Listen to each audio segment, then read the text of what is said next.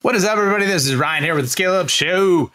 I have an awesome guest on today. I have David Brier. David is a best-selling author, and at the same time, he helped KnowBe4, which is in the cybersecurity space, go from zero to unicorn level, $1 billion, and I think it was like 7 or 8 years only. So he did it all through branding and some really, really cool things that you can leverage. He drops a lot of great information in it. It's a different episode than what I've done with other founders and CEOs, but I think you're going to love it because anybody can apply it immediately. And he hits on some really, really critical things that'll help you increase NRR, grow like gangbusters. And so I had to share it with you. Check it out. How do you grow like a VC-backed company without taking on investors? Do you want to create a lifestyle business, a performance business, or an empire? How do you scale to an exit without losing your freedom? Those are the questions, and this show is the answer. Welcome, everybody, to the Scale Up Show. This is your host, Ryan Staley, and I have a very special guest with me today. I have David Brier. David is the CEO of DBD International, and David's got a really interesting background. He's generated in excess of $7 billion for clients, wrote Brand Intervention, which is highly noted on Amazon, has worked with unicorns to develop their brand, and has even helped companies 10x their business in a 12-month period just from branding alone. David, welcome, man. Happy to have you on the show. Absolutely, Ryan. So thanks so much for having me here, and I'm ready to just drop bombs and just blowtorch myths into oblivion. I love that, man. All right, well, let's get rolling. So everybody has a little bit of context. Obviously, I don't think you need another intro after I gave you the one that I did. You've been doing some amazing things. However, why don't you add a little detail and color commentary based on, your definition of kind of what you do and who you serve and how you serve them. Totally. Well, I mean, in terms of context, I've been doing this for 42 years. So literally when I started doing this, there were, just to give total context, there were no computers in offices yet. So there was no internet, there was no email, there was no texting, there was no social media. And yes, there were dinosaurs roaming outside, throughout the horizon.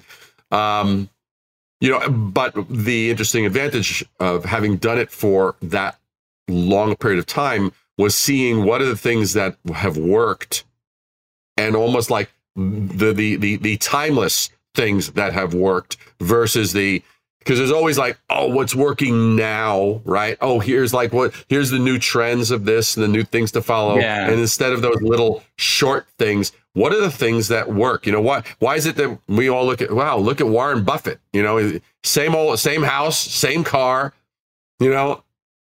unrivaled, investor, and so I love the things that work. I also love being responsible in terms of and responsive to shifts that we see.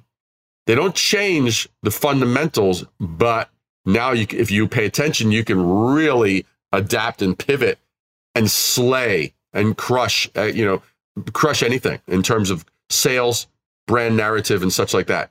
Because that's what I basically help clients who are CEOs. That's what I help them do. Is like, how are they going to stand out and not add to the noise out there, but actually rise above the noise out there? That's really what I do, because there are so many touch points with any brand, and too many brands are going tactical.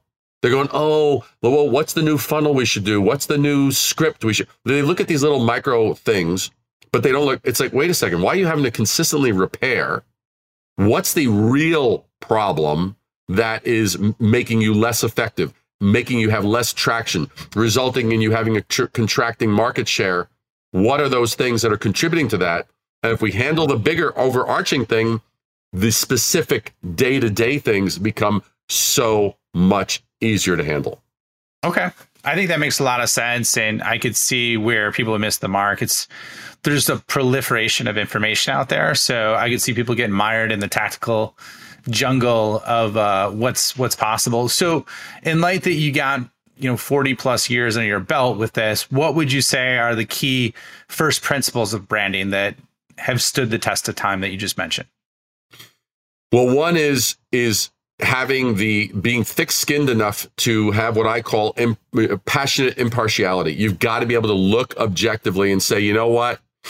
Yeah, we've put our blood, sweat, and tears into this. Yeah, we've invested X number of dollars into it, X number of months or years into it, and now it's finally ready to be shown to the world. Someone has to be able to say it's not as good as it needs to be. Mm-hmm. Or, while you've been doing all this beta, the world has moved on. This was new when you started.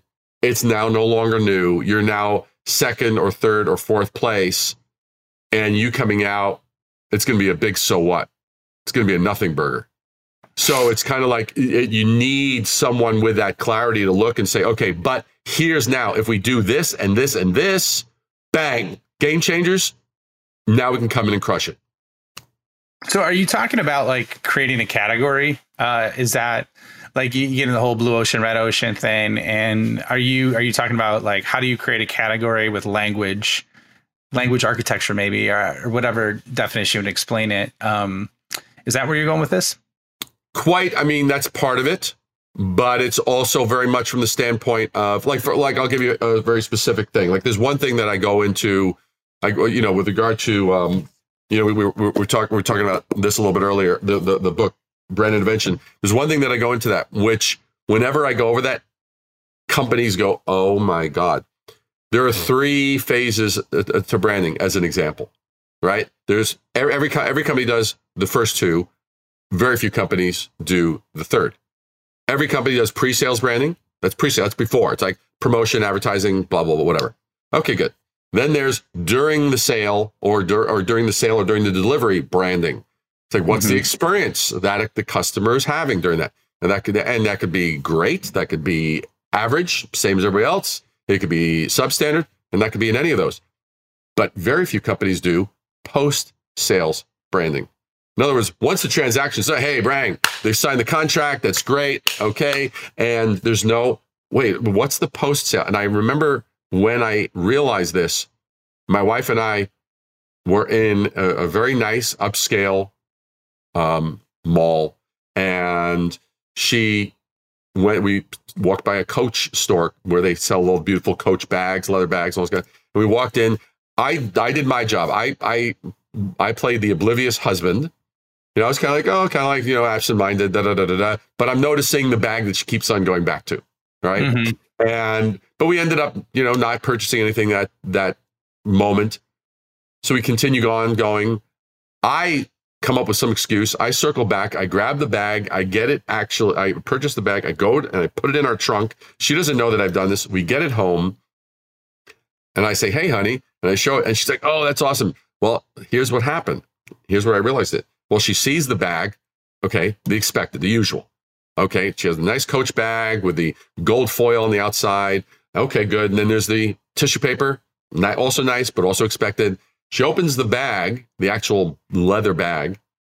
Inside is this terrific little 4x6 booklet. It's like sort of like a little mini brochure, about 20 pages. And I watched as she read through it, because this is after the sale. They don't need to do anything. And Apple's brilliant at this, by the way. Oh, yeah. Any of us that buys an Apple product, you take that product, the box, just it fits perfectly, right? It slides off. It's not jiggly. It's not crappy material. It's just perfect. And there's the little tab that you pull off, and you see the stuff below. That's a perfect post-sales experience. Well, with Coach, my wife reads this little booklet. I read the little booklet. After we're done, that leather bag was transformed into, we just inherited a legacy of craftsmanship, of leather craftsmanship. So it transforms. That was an example. So that's one little point. Post-sales branding, the third phase of branding, is one that very few companies ever do, but it changes. So yes, it can redefine a bit of the category, but it also is highly aware of the customer expectation level and way exceeding that expectation level. Because meeting expectations for any company is a death sentence, right? No one's going to reward you or me. If we have a place, if we have a brick and mortar, and we say we open at 9 and we close at 5, if we open at 9 and close at 5, no one's going to say, that's amazing. I'm going to stay loyal to you forever. But it's like, how do we raise that expectation level? Meeting it, death, going way above it. That's where we can shine. Okay. I love that. So how would an organization do that instead of a physical goods company or e-com company? How would you recommend or give guidance for a SaaS company to do that? Well, one is let's take the things that are usually because everybody automates everything, right? Everything's automated, right? So in other words, you get your email response, your email confirmations, your this, your that, you get the texts, you get the blah, you get the da, and it's all automated. What percentage of that can we actually humanize? Mm-hmm. Because even let's take it as a simple example. Like as you can imagine, I get tons of people who reach out to me on LinkedIn, like, wow, David, really loving your stuff, really following, would love to be part of it. And for those that I accept, instead of just saying accept, I will then jump onto my smartphone.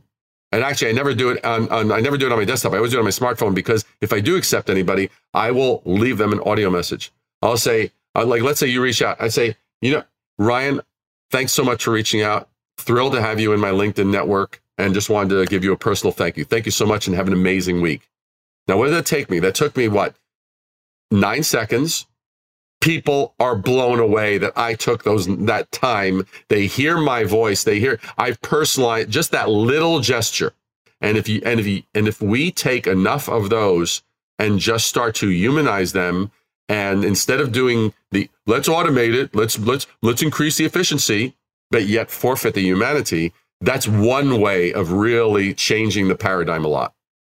Yeah, I like that. I mean, and that's simple to do. I've done that before with the voice message on LinkedIn, but it's so underutilized. Completely. So, yeah. And people, a lot of folks aren't as comfortable with the video aspect of it, but that's another avenue to kind of do the same thing. So I think that's a great touch, man, and in a really great way. And I mean, even if a company just did that, like the CEO of a company did that for every new customer, as long as it, depending on the number of customers they have, but they get 10 customers a month, that could literally take 10 minutes and totally change the experience. Wouldn't that be amazing?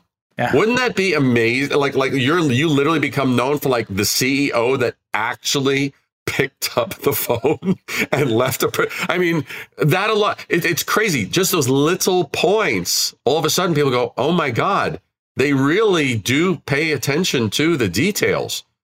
And so, yeah, so it's oftentimes it's a lot of brilliant little things done. Yes, it helps to have okay, what's the context? Are we properly framed, as an organization to have a dialogue so we're not just a redundancy and a regurgitation of everyone else? Of course, that's important, yes. But on the day-to-day, immediately applicable, wow, just those little shifts, you do enough of those, all of a sudden people are going, you guys are innovators, you're disrupting the entire industry. That's right, because we're doing enough of the right small things, as opposed to just only looking at the big picture. What's it for this quarter? What's it for, that whole big look can sometimes be at the sacrifice of the little things that impact everyday decisions and the customer experience.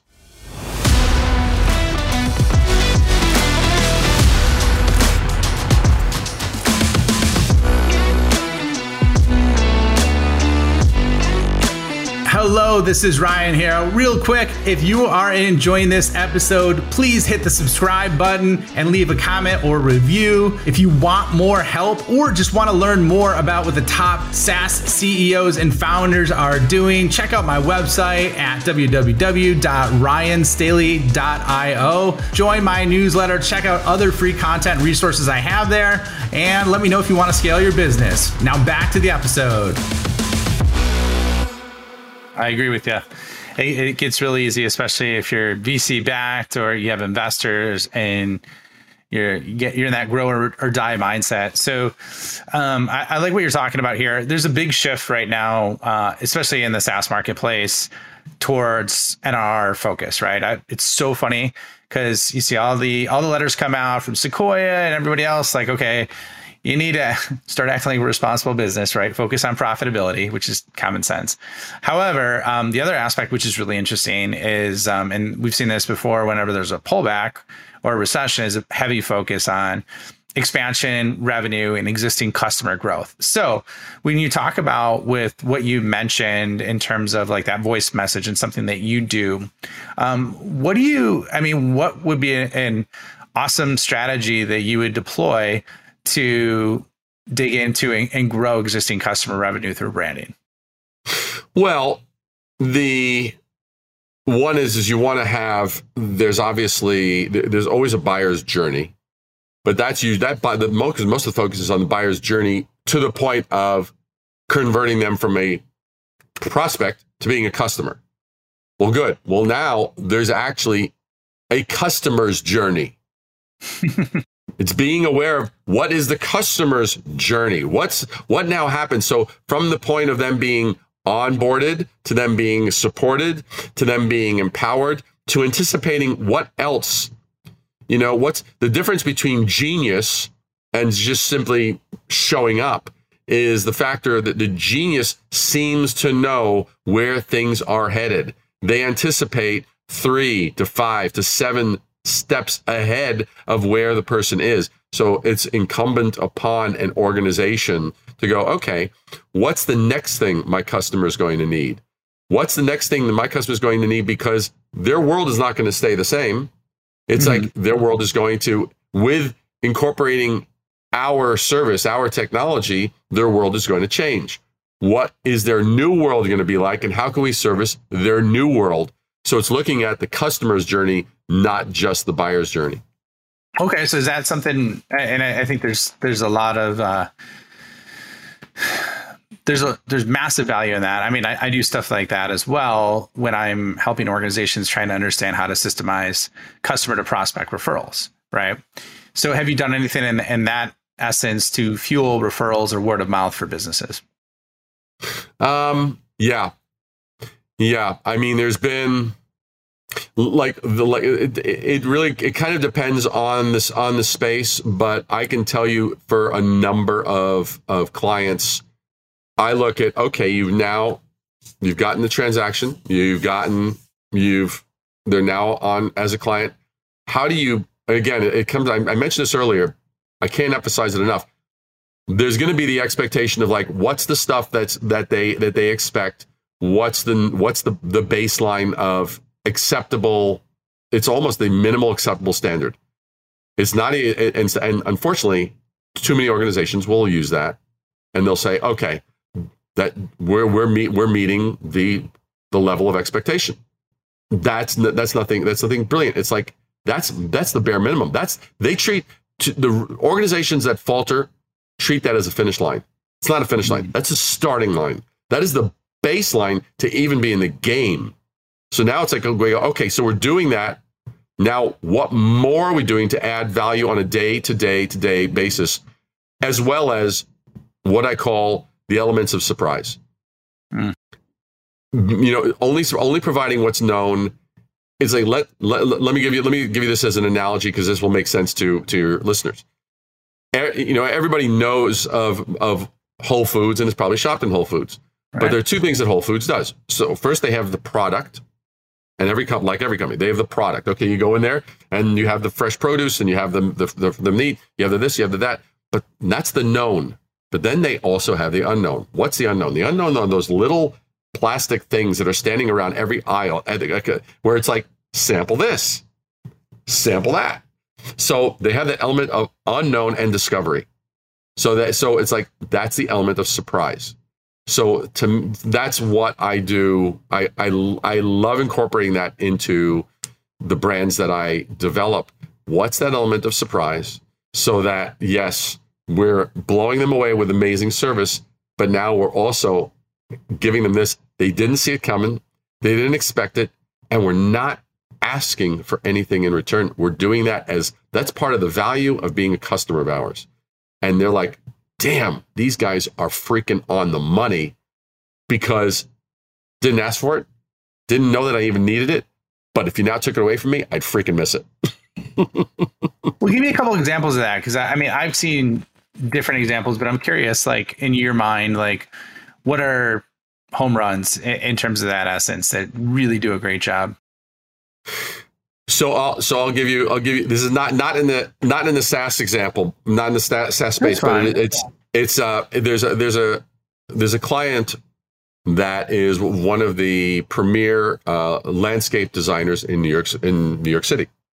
And I was like, and I looked at, you have to understand, any of his projects will go anywhere from $50,000 to $500,000. That's like the range. So, high ticket item. Good.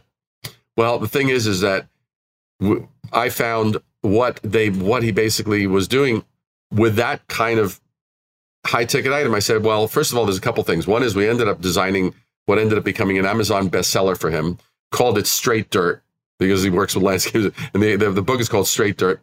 So that was one thing that he has as a give that blew people away. So that gave him immediate credibility, and it was awesome. But in addition to that, then actually creating a wine box with the brand, so that when a project was completed, they actually now get they don't expect that, but now he gets that with so that's part of a lifestyle brand. And that kind of gesture can be done in any space, but that's just like one example of what can be done. You want to give people some freaking awesome keepsake.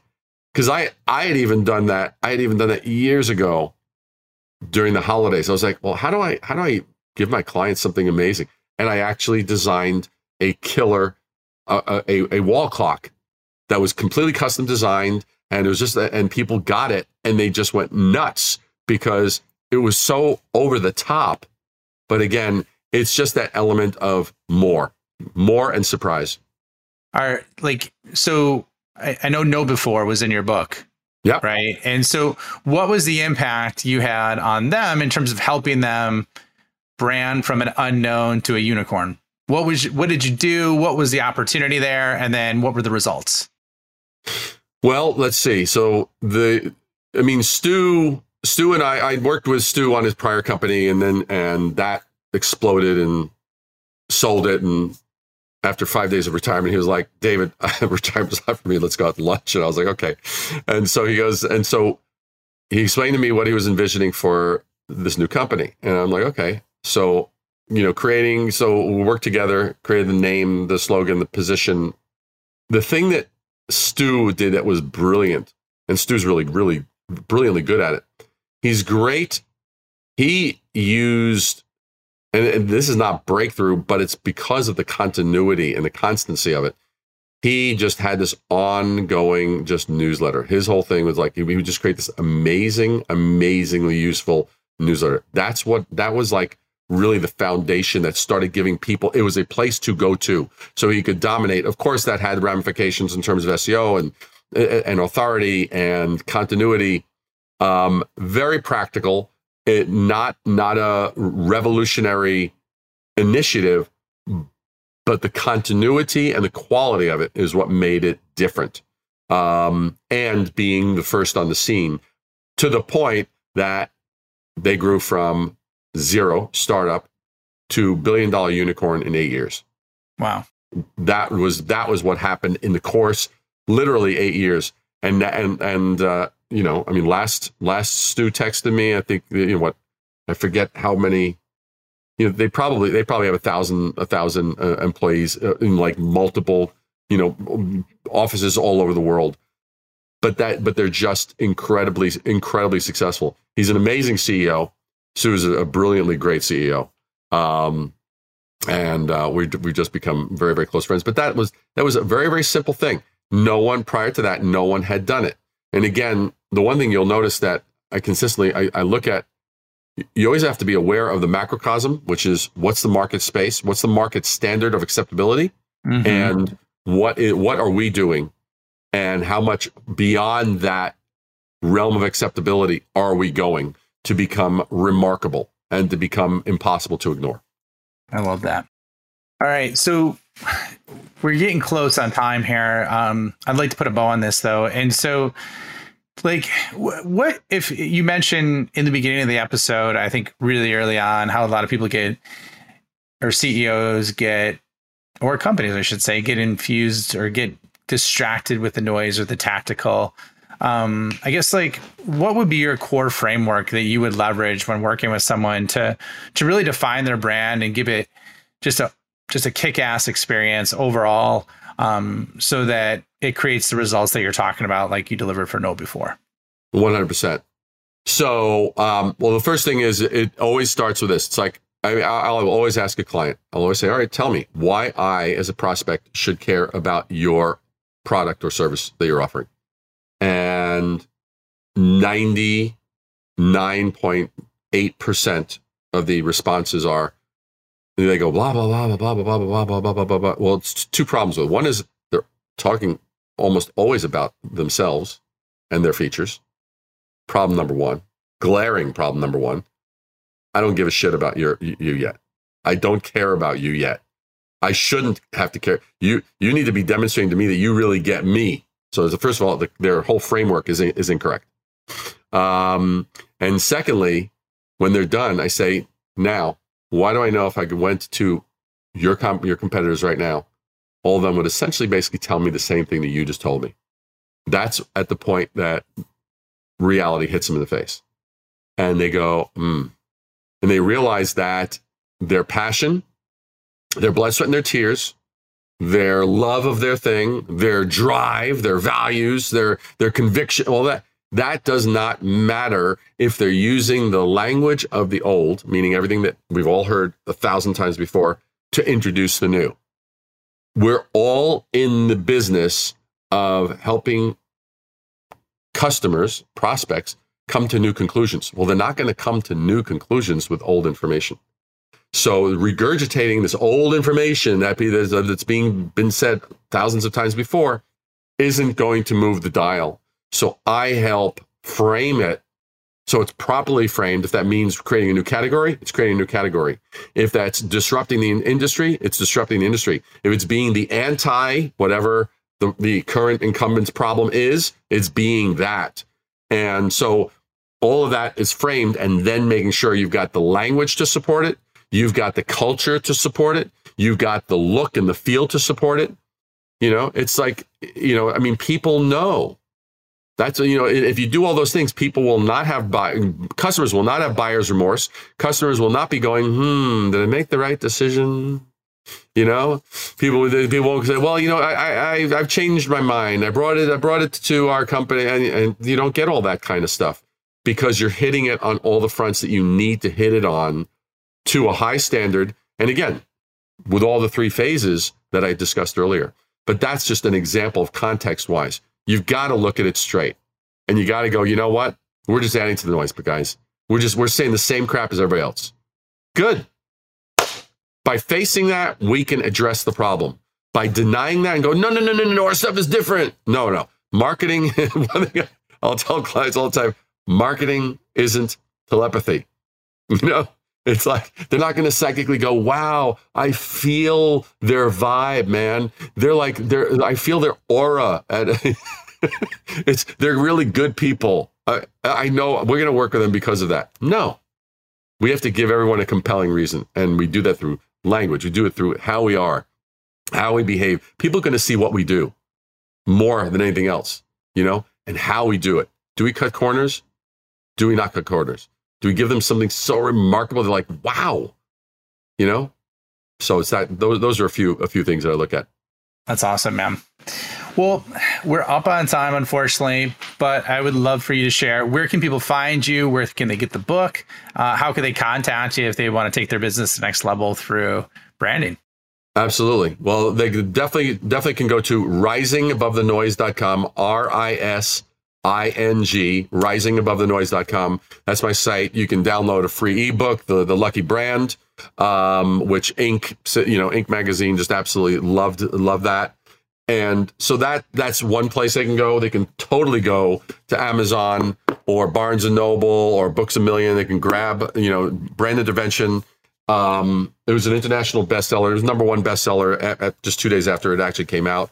And so that certain You can certainly reach me on LinkedIn and any other social platforms, Instagram, YouTube, et cetera, but risingabovethenoise.com is absolutely the place to jump to. And who knows, if they're really cool, they may even get, I actually made this. This is actually a coin that I made for my first speaking gig after COVID. I decided, how am I going to make this an amazing experience for these guys? So it was a very intimate group of 35 entrepreneurs. So I actually designed and created this. This is the actual coin, and this sucker has heft. This has some weight to it. There you go. You heard it. And there it is. I probably broke the floor. Excellent, David. I love that. And for the coin's pretty sweet looking for those of you listening. So it was awesome having you on this show, and really appreciate your insights, some really unique perspectives on just how to look at things differently. So thanks for being on, man. 100%, man. Thank you so much, Ryan, for having me. All right. We'll see you all on the next episode. Thank you for checking out the Scale Up Show. My mission in life is to help founders and revenue leaders avoid all the pain and suffering in revenue growth so they can flip it and create a life of their own design. So if you enjoyed this show, please like, review, share it on social, and more importantly, just share it with a friend. Share it with someone that you think could learn and benefit from what you heard on today. But the more we get the message out, the more people we could help, the bigger the impact we make, and the bigger the community gets, which helps everybody. So once again, thank you for being a loyal listener. I appreciate you and look forward to seeing you on the next episode.